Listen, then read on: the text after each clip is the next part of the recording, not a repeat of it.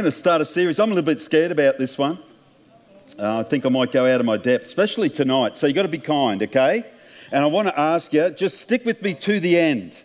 Okay, stick with me. Don't get offended early. There'll be plenty of time to get offended later. So just hold off. And I'm going to go somewhere probably where, I don't know, where angels might fear to tread. And in this series, I want to do a bit of that. I want to do a bit of that because I want to touch on like some issues in our society that I don't think are particularly new, but they might seem new. So that's sort of where I'm going to go with this new series. And just before I do start, Pastor Sue wants to say hello. I was talking to her this afternoon. She is in Sydney, and so she wanted to say hello. And she said she was going to join us online. And then she said, "I'm going to be with you tonight. Who's preaching?" I said, "Me." She said, "Oh, I might get there. I might." So she'll give me a shout out in the comments, honey, and that'd be great. Okay, here we go. We're going to get into it. You know what? In a media, and I'm going to stick with my notes a bit because I don't want to get too lost on this one. I'm going to get in enough trouble staying with my notes, let alone getting lost. But, in a media-saturated, advertising-driven society, I don't know, have you noticed that things really pull at you? They pull at you. It's amazing how you can wake up happy, and then by morning tea, you feel like you've got a big need in your life for something. And it's actually the power of advertising often. Have you noticed that even now, entertainment is infotainment, but even like reality TV, it started off as reality TV, but now it's just advertising. Like if you want to sell fishing rods, what do? You do a fishing show.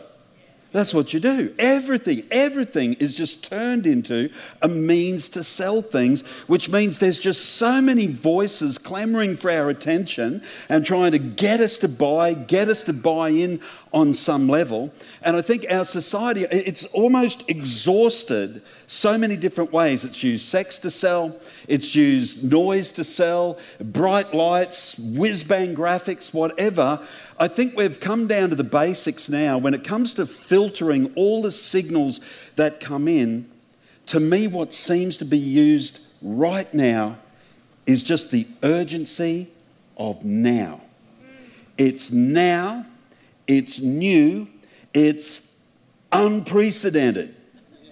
In these times, in all honesty, I actually think that maybe the only thing that's unprecedented about the COVID season is not the disease, because we've had diseases sweep the world before this. It's actually, what's unprecedented is the fact that we have people with a platform without being able to authenticate whether they know what they're talking about or not. Everyone's got a platform. So what's unprecedented is not necessarily the pandemic, but the noise around the pandemic. And the only way that we're able to discern what signals we want to bring in is literally the urgency of it. It's now. You'll miss out. If you don't get it now. Now. And it's new. It's never happened before. It'll never happen again. Which is really interesting, because what the Bible says and what the title of my new series is that there is nothing new under the sun. I want to read you a couple of verses. And then we're going to look at things that are maybe in this series, we're going to look at things that we might think are new, but actually they're not new at all. So I want to read Ecclesiastes chapter 1 verse 9, and then I'm going to read from a different version, verses 9 to 11, a few extra verses. But here's the essence of the thought. What has been will be again. What has been done will be done again. There is nothing new under the sun. Ecclesiastes 1 9 through 11 in the Good News Bible says this. What has happened before will happen again. What has been done before will be done again. There is nothing new in the whole world. Look, they say, here is something new. But no, it's all happened before, long before we were born. No one remembers what has happened in the past, and no one in days to come will remember what happens between now and then. This is one of the sad facts about our human existence. At some point, we will be forgotten. and everything we do will be forgotten. And as a matter of fact, it's often been said that the mistakes of this generation are generally only because they forget the mistakes of the previous generation. If anyone remembered what war really looked like, no one would ever go to war again. But they forget. A generation forgets. There is nothing new under the sun. So, I want to look at the first topic tonight. Here we go. Nothing new under the sun. Woke. Now, we're going to start with some definitions so that we get on a similar page, okay, as we start. Definition. Originally, this actually had to do with the African American community recognising and beginning to sort of push back against equality, and that goes back as early as the 1930s. The 1930s. And it was actually just in folk songs where a particular singer sang a song about I done woke up to what's going on and I'm being oppressed and there's inequality. That's the actual origins of the term. Of course, it has been hijacked as things tend to happen in our society, and it now has a broader modern meaning. It's actually hipster lingo for being socially aware. If you look at the dictionary definition of the Webster, it's aware of and actively attentive to important facts and issues, especially issues of racial and social justice. Now, can I just say right from the out point, that is great. If you stick with the definition, it's awesome. We should all want to be woke. When you stick with the definition, the problem is the definition does not always reflect the practice in society of maybe wokedom or whatever we're going to call it, whatever track we want to go down. It's great when people become socially aware, inclusive and environmentally responsible. It's great. But when those and other qualifiers of wokeness, whatever you want to call them, become the filter for judgment on the legitimacy of other people's expression and belief, it simply becomes its own false religion. You go, religion? Like, no, we're talking atheists and stuff believe that. No. Everyone is spiritual. And if you don't worship God, you'll find something to worship. You'll worship money or you'll worship your own ideals, but you will worship something because everyone is spiritual. Okay? So, everyone's spiritual, even atheists. Here's the rush to be woke. We've got pressure in our world. Come on, are you feeling some of it? Pressure in our world, and there's just general pressure to rage against the machine.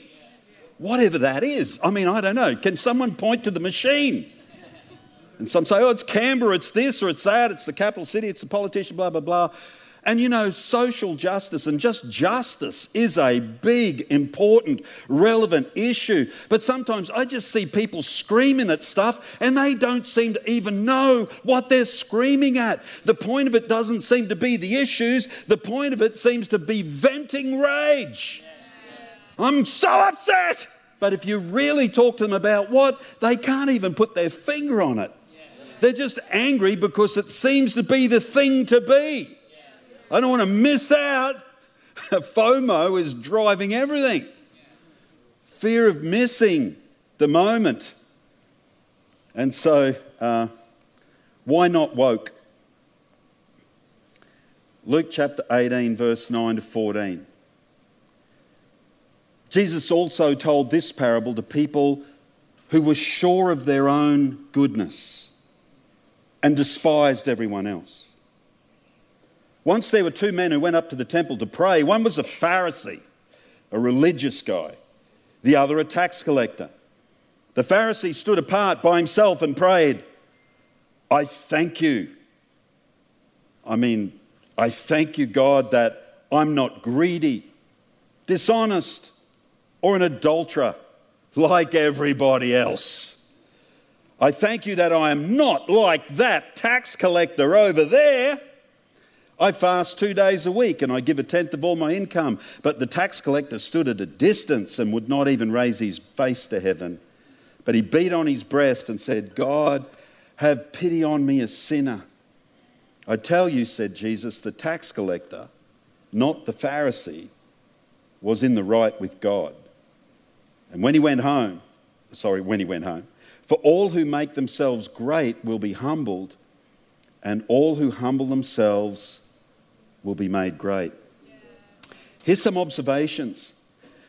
If we're really honest, no one wants to be the Pharisee in that story. Come on, if we were called to identify with someone in that story, who do you identify with? It might be the only time in our lives as church-going people that we want to be the sinner. It's like we own the sinner, don't we? It's like, I am not like that Pharisee. I would never judge people like that. I'm like the sinner. I'm the humble one. And we should identify with the sinner. That's true. But honestly, where does our mind go when we hear the parable? We are so tempted to scorn the Pharisee as lost, religious, hypocritical, legalistic, whatever, and fail to see the log in our own eye. That in itself is exclusivity, judgment, superiority. When we define who's in, who's out, even when we read that parable, it looks like Jesus is really clearly pointing to who's out, but just hang with me a little bit longer. There's a self-congratulating pride by identifying with the tax collector. Because we always, as human beings, it's just natural, we tend to judge people more harshly who sin differently to us. I've got a lot of grace for people who've got the same foibles as me because I can understand them. Yeah, you're an idiot, mate. I know, so am I. So I can I can forgive you for that. Whereas someone else might look at the same person and go, that is just the worst behaviour. It's like, no, I'll defend them because I can relate to that. But someone who sins differently to me, my judgment tends to go up in harshness. Well, I've got that area too. I'm not like that other person. I would never do that. And of course, the Pharisee is basically defining who's in and who's out.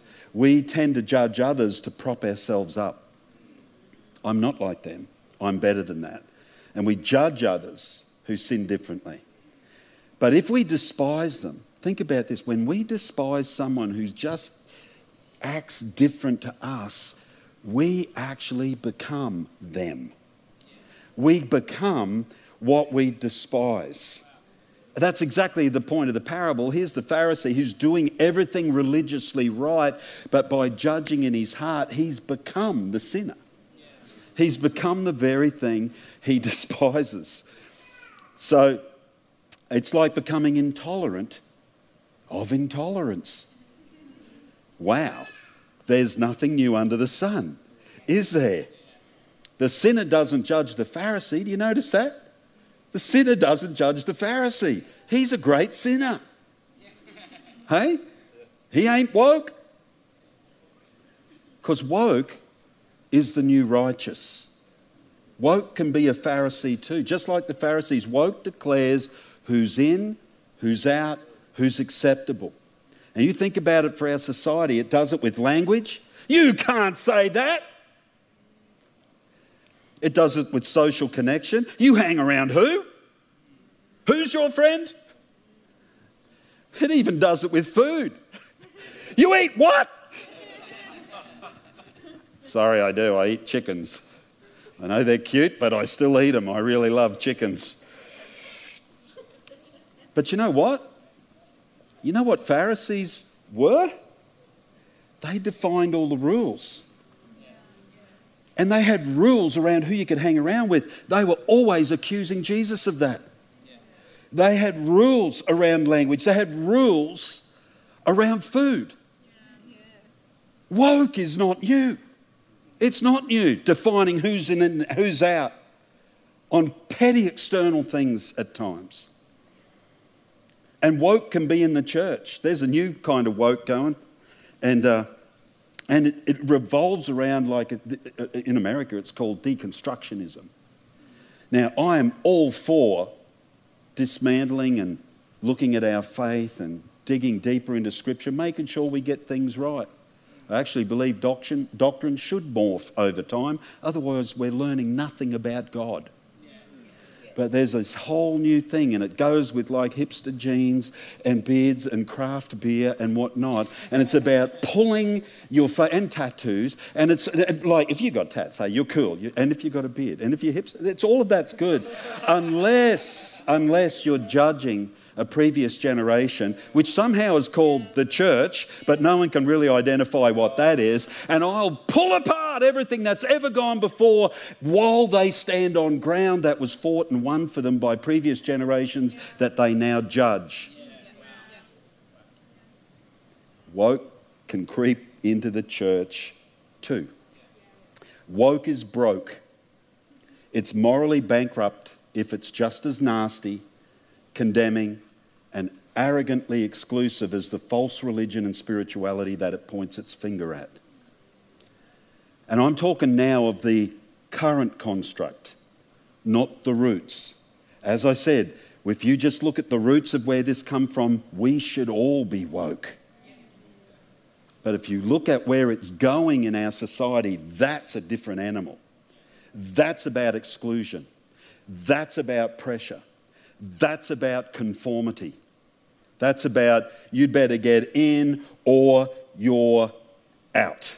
Woke claims to be progressive but tends to devour anything in its path and anything that disagrees with it. It has a terrifying capacity to silence dissent and eliminate opposition. We call it cancel culture. There is nothing new about this.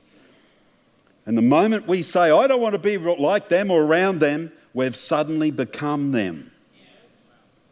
We're a wall builder rather than a bridge builder. So when I pronounce judgment on another person, not an idea, but another person, I'm actually pronouncing judgment on myself. We're called to judge ideas and love people, not the other way round. What I see going with maybe the classic woke thing now is that you and the idea are not separated. And if I hate the idea, I hate you. And it's strange, but the church has struggled to get this right for years with certain people. And now the church is receiving the backlash of it, but actually the whole world is receiving the backlash of this. Woke ain't new at all. It's an old wolf in sheep's clothing. It's a belief in human goodness, the ability to save ourselves, that humans left to their own ways eventually become morally centered. Just leave us alone. Give us enough time. We'll work this out. We'll become morally centered. And yet history would tell us it's only a matter of time till some other dictator or despot or whatever rises up and commits a genocide. And you realise that actually left to ourselves, we don't get morally centred. Hey, in our society at the moment, we cannot actually call a human fetus anymore. We don't know who are boys and who are girls anymore. That's the confusion we get when we decide to centre ourselves. And I know that's not a real woke way of saying it. All I'm saying, and please, I want to accept everyone. What I'm saying is, we actually aren't even allowed to tell the truth anymore because of this oppression, because of that being a real factor that each and every one of us are pushing against. And it's not new. Woke is anything but new. As a matter of fact, the Pharisees have been around since about 165 BC, which actually makes woke, just in the Bible, it's about 2186 years old. It's been around for more than 2 millennia, so it's definitely not new, and that's just the form Jesus confronted. So what's the alternative? Because there's a truth in woke. There's justice must be done. Social equality must happen. These things are good things. So what is a different path other than just declaring, I'm woke and I'm going to go with that whole stream? Well, I'll ask this question, and I haven't had time to really bring this out tonight. I was going to throw some more scripture in, but my time's up.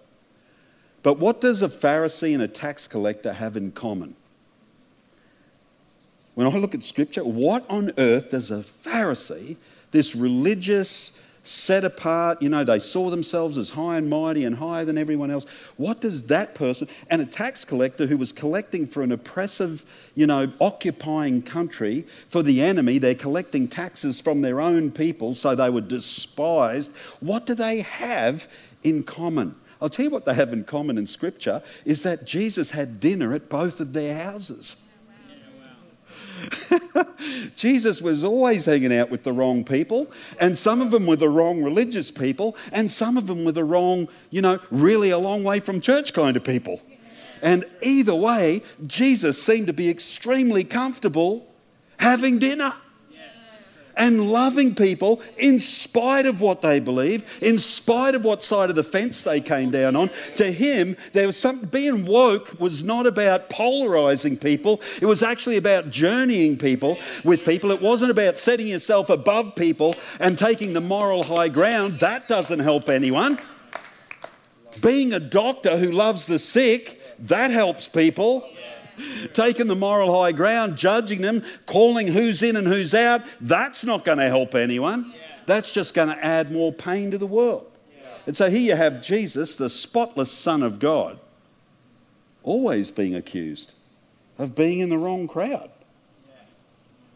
He was always hanging out with the wrong people. Now for us, as much as I want to say, yep, we should hang out with the wrong crowd, can I just put a qualifier on that? It's about maturity. It's about knowing where you're at in your growth cycle with God. Some of you might be too weak to hang around with the wrong crowd, spiritually. And here's the litmus test. Who's influencing who? If you can hang around the wrong crowd and yet your positive influence influences them, you're in a really good place. And if you're hanging around the wrong crowd and they're influencing you for the worse, then you need to get your tail out of there and grow up a bit in God first. Does that make sense? But either way, we're not here to judge. We're here to eat, whether it's with the Pharisee or whether it's with the tax collector. We should be comfortable with both and go on a journey with both and love them. We might not agree with their ideas, but we love the person. We love the person. There is a different alternative to woke. The point of the parable is not to beat ourselves up for being either a Pharisee or a sinner, but to maintain an outlook of humility, to journey with people. Jesus was regularly found with the wrong crowd. It's that simple. But if we can't get to a place where we can get alongside people that might be considered the wrong crowd without participating in their mess, then we'll never mature. I'm convinced that you grow up the most. I think there needs to be a few conversions. You need to come to Jesus. He'll give you a brand new life and a brand new heart. You need to come to Jesus. And can I say, you need to come to church, even just for moments like this. You need to be discipled in that sense. But then you need to actually be converted back to the world.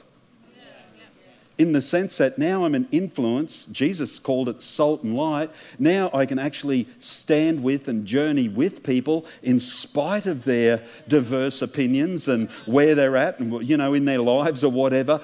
And get right in the mess and be salt and light and help them journey towards Jesus too. Does that make sense? So there is an alternative. And so how then, when you talk about all this, how do we judge right and wrong? Because it almost sounds like I'm saying, let's not have an opinion on anything. Does it sound like that? It sounds a bit wishy-washy, doesn't it? Don't you think? Yeah, Jordan thinks. He's been looking at me. He's been giving me the death stare for the last 10 minutes. He just thinks this is so weak. Please stay in the church just a bit longer, Jordan. I'll turn it around. So how do we judge? I mean, we've got to form an opinion. And I'm hoping we have a Christ-like one. But I think Jesus gave us really good instruction on how to get there. how to develop the right mindset towards other people that might not be like you, that might not believe like you, but you can actually recognise and love their humanity and go on a journey with them. And it's right here in Matthew chapter 7. It's not new. Again, there's nothing new under the sun. Matthew 7, verses 1 to 5, Jesus says, "Do not judge others, so that God will not judge you. For God will judge you in the same way you judge others." Holy smoke, that's scary. Who wants to be a gracious person immediately? That should be enough to make us go, okay, I'm not going to be enemies with anyone ever again. And that's what Jesus is saying. You'll be judged the same way. You'll apply to you the same rules you apply to others. Why then do you look at the speck in your brother's eye and pay no attention to the log in your own eye? How dare you say to your brother, "Please let me take the speck out of your eye," when you have a log in your own eye? I mean, I love that language, isn't it? It's like, hang on a second, I'm just trying to get that speck, but I keep bumping you in the head with my log. And that's exactly what Jesus is saying. And he says, "You hypocrite, first take the log out of your own eye, and then you'll be able to see clearly and take the speck out of your brother's eye." And I guess the thought is this, that the only way to be truly woke is to work on yourself, not others. And it's amazing, whenever I meet someone that I think is genuinely spiritual, genuinely trying to be like Jesus, they seem softer rather than harder. They seem to defer rather than be dogmatic. They seem to want to love for the sake of peace and staying on the journey rather than putting a... Like even now, even the vaccine's driving Christians apart. That's insane. Whether you're vaxxed or unvaxxed, that's just insane. Come on, we're not talking about whether Jesus rose from the dead. We're talking about something that none of us really could actually say we really, really know about, because the water's that muddied out there now. Who'll know the truth? Maybe in 5 years we will. But right now we don't. Can we just admit that and walk together? Instead of putting a peg in the ground, I've got to be right. It's like, really? Because I've met people on both sides of that camp that are just as adamant. It's like, someone's wrong. You can't both be right. Okay? And only time will tell. But I tell you what, time will tell. It always does. But true spirituality just takes a different pathway. It's a pathway of humility. It's a pathway that actually looks at yourself first. Goes, before I judge anyone else, I'm going to judge me. Before I make that post, make that comment, say those words, and then I want to bite them out of the air, it's all too late. The damage is done. Just go, why not look at ourselves first, really, really closely? Why? Why am I saying this? Why am I so angry? Why does that person who sins differently to me really upset me? Because maybe it's got more to do with me than with them. And I think that way we do develop the kind of genuine wokeness that can look at issues of justice, and it's not with anger and it's not with a spirit of indignation, but a quiet determination to be salt and light, to bring the change that's required in our world. And that is what Jesus wants us to do. But I just don't see anywhere where angry placarding Christians have ever really changed this society. So I've got a couple of questions. Are you okay? Did you survive the first one? I think I got that back around and landed. I'm not sure. But I tell you what, I love what our friend Shane Willard says, and I think if there's ever going to be a series that's like this, it's this one. And that is good sermons, good messages. They're not to be agreed with or disagreed with. That's not the point. They're to be wrestled with. They're to be thought about. They're to be talked about with your friends. Even the Bible says no scriptures of a private interpretation. We encourage people for years to read the Bibles by themselves, and Scripture doesn't do that. Jewish people read it in community. So it's not really for us to form some big opinion. we should be talking. I'm not sure I agreed with that. That's cool. Talk it out. Oh, I really love that point. Your friend might say, yeah, did you really? I hated that. Good. You'll probably come down somewhere in the middle after you've had a chat. And maybe there's a bit of balance in it. Here's some questions. What genre of person would I not want to eat dinner with? Come on, let's really let Jesus do something in our hearts tonight. What genre of person do I really not want to have dinner with? Who am I looking down my nose at, in other words? Who am I judging as less than me? Not as cool as me? Not as in as me? They're different to me. They eat chickens. I hate them. I don't know. Hey, look, honestly, I think as a chicken eater, I should be happy to sit down and have a vegan meal with the vegan without paying out on their veganism. The way that I think they should be able to sit down with me, and I wouldn't make them eat the chicken, but they shouldn't particularly judge me for eating the chicken either. Let each one be convinced in their own mind is what Scripture says. And anything other than that, we just become someone in the story that we don't want to be.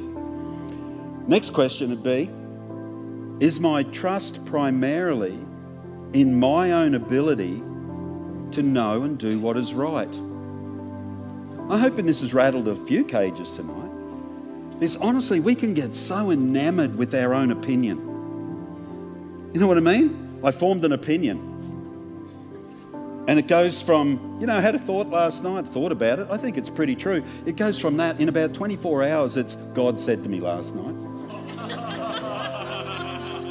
And I bet I could find a scripture, and you can. The worst form of preaching is when people come to the Bible with a preset opinion. You can make the Bible say almost anything. I'm a preacher, I know. I can make it say almost anything. But what you do is you go to the Bible first and you form your opinions off that. Come on. Proverbs 3, 5 and 6. Trust in the Lord with all of your heart and lean not on your own understanding. Acknowledge the Lord in all of your ways and He will make your paths straight. We go to God first. It's not what the prevailing culture is saying, and it's not what our own preferences are saying. Does it make sense? So where's my trust? And where am I journeying with people I don't fully understand and agree with? Honestly, if we're living as salt and light, they will be in our world. We'll be able to go, yep. I personally, I love my friends who don't come to church. I love them lots. They keep me real when they swear at me and do things like that. It keeps me real because you can be so insulated in church world. It's really, really great to mix with the salt of the earth kind of folk that just say it how they think it. It's like, that was good for me. Thank you for abusing me. I feel much better. Am I determined to bring the light and love of Jesus to all the circles I find myself in? Not judgment, not criticism. Light and love of Jesus. Because I look at that parable with the Pharisee and the tax collector and the way he just, flips things around. It's wow. He just had a way of making everyone in the room accept. Now, it's only a parable, you understand that. He's telling a story. But he's making a point. So are we bringing the light and love of Jesus into every circle we come into? It's like, man, I don't agree with this. I don't see it the way they see it. But how can I bring the light and love of Jesus into this situation? God help us, hey?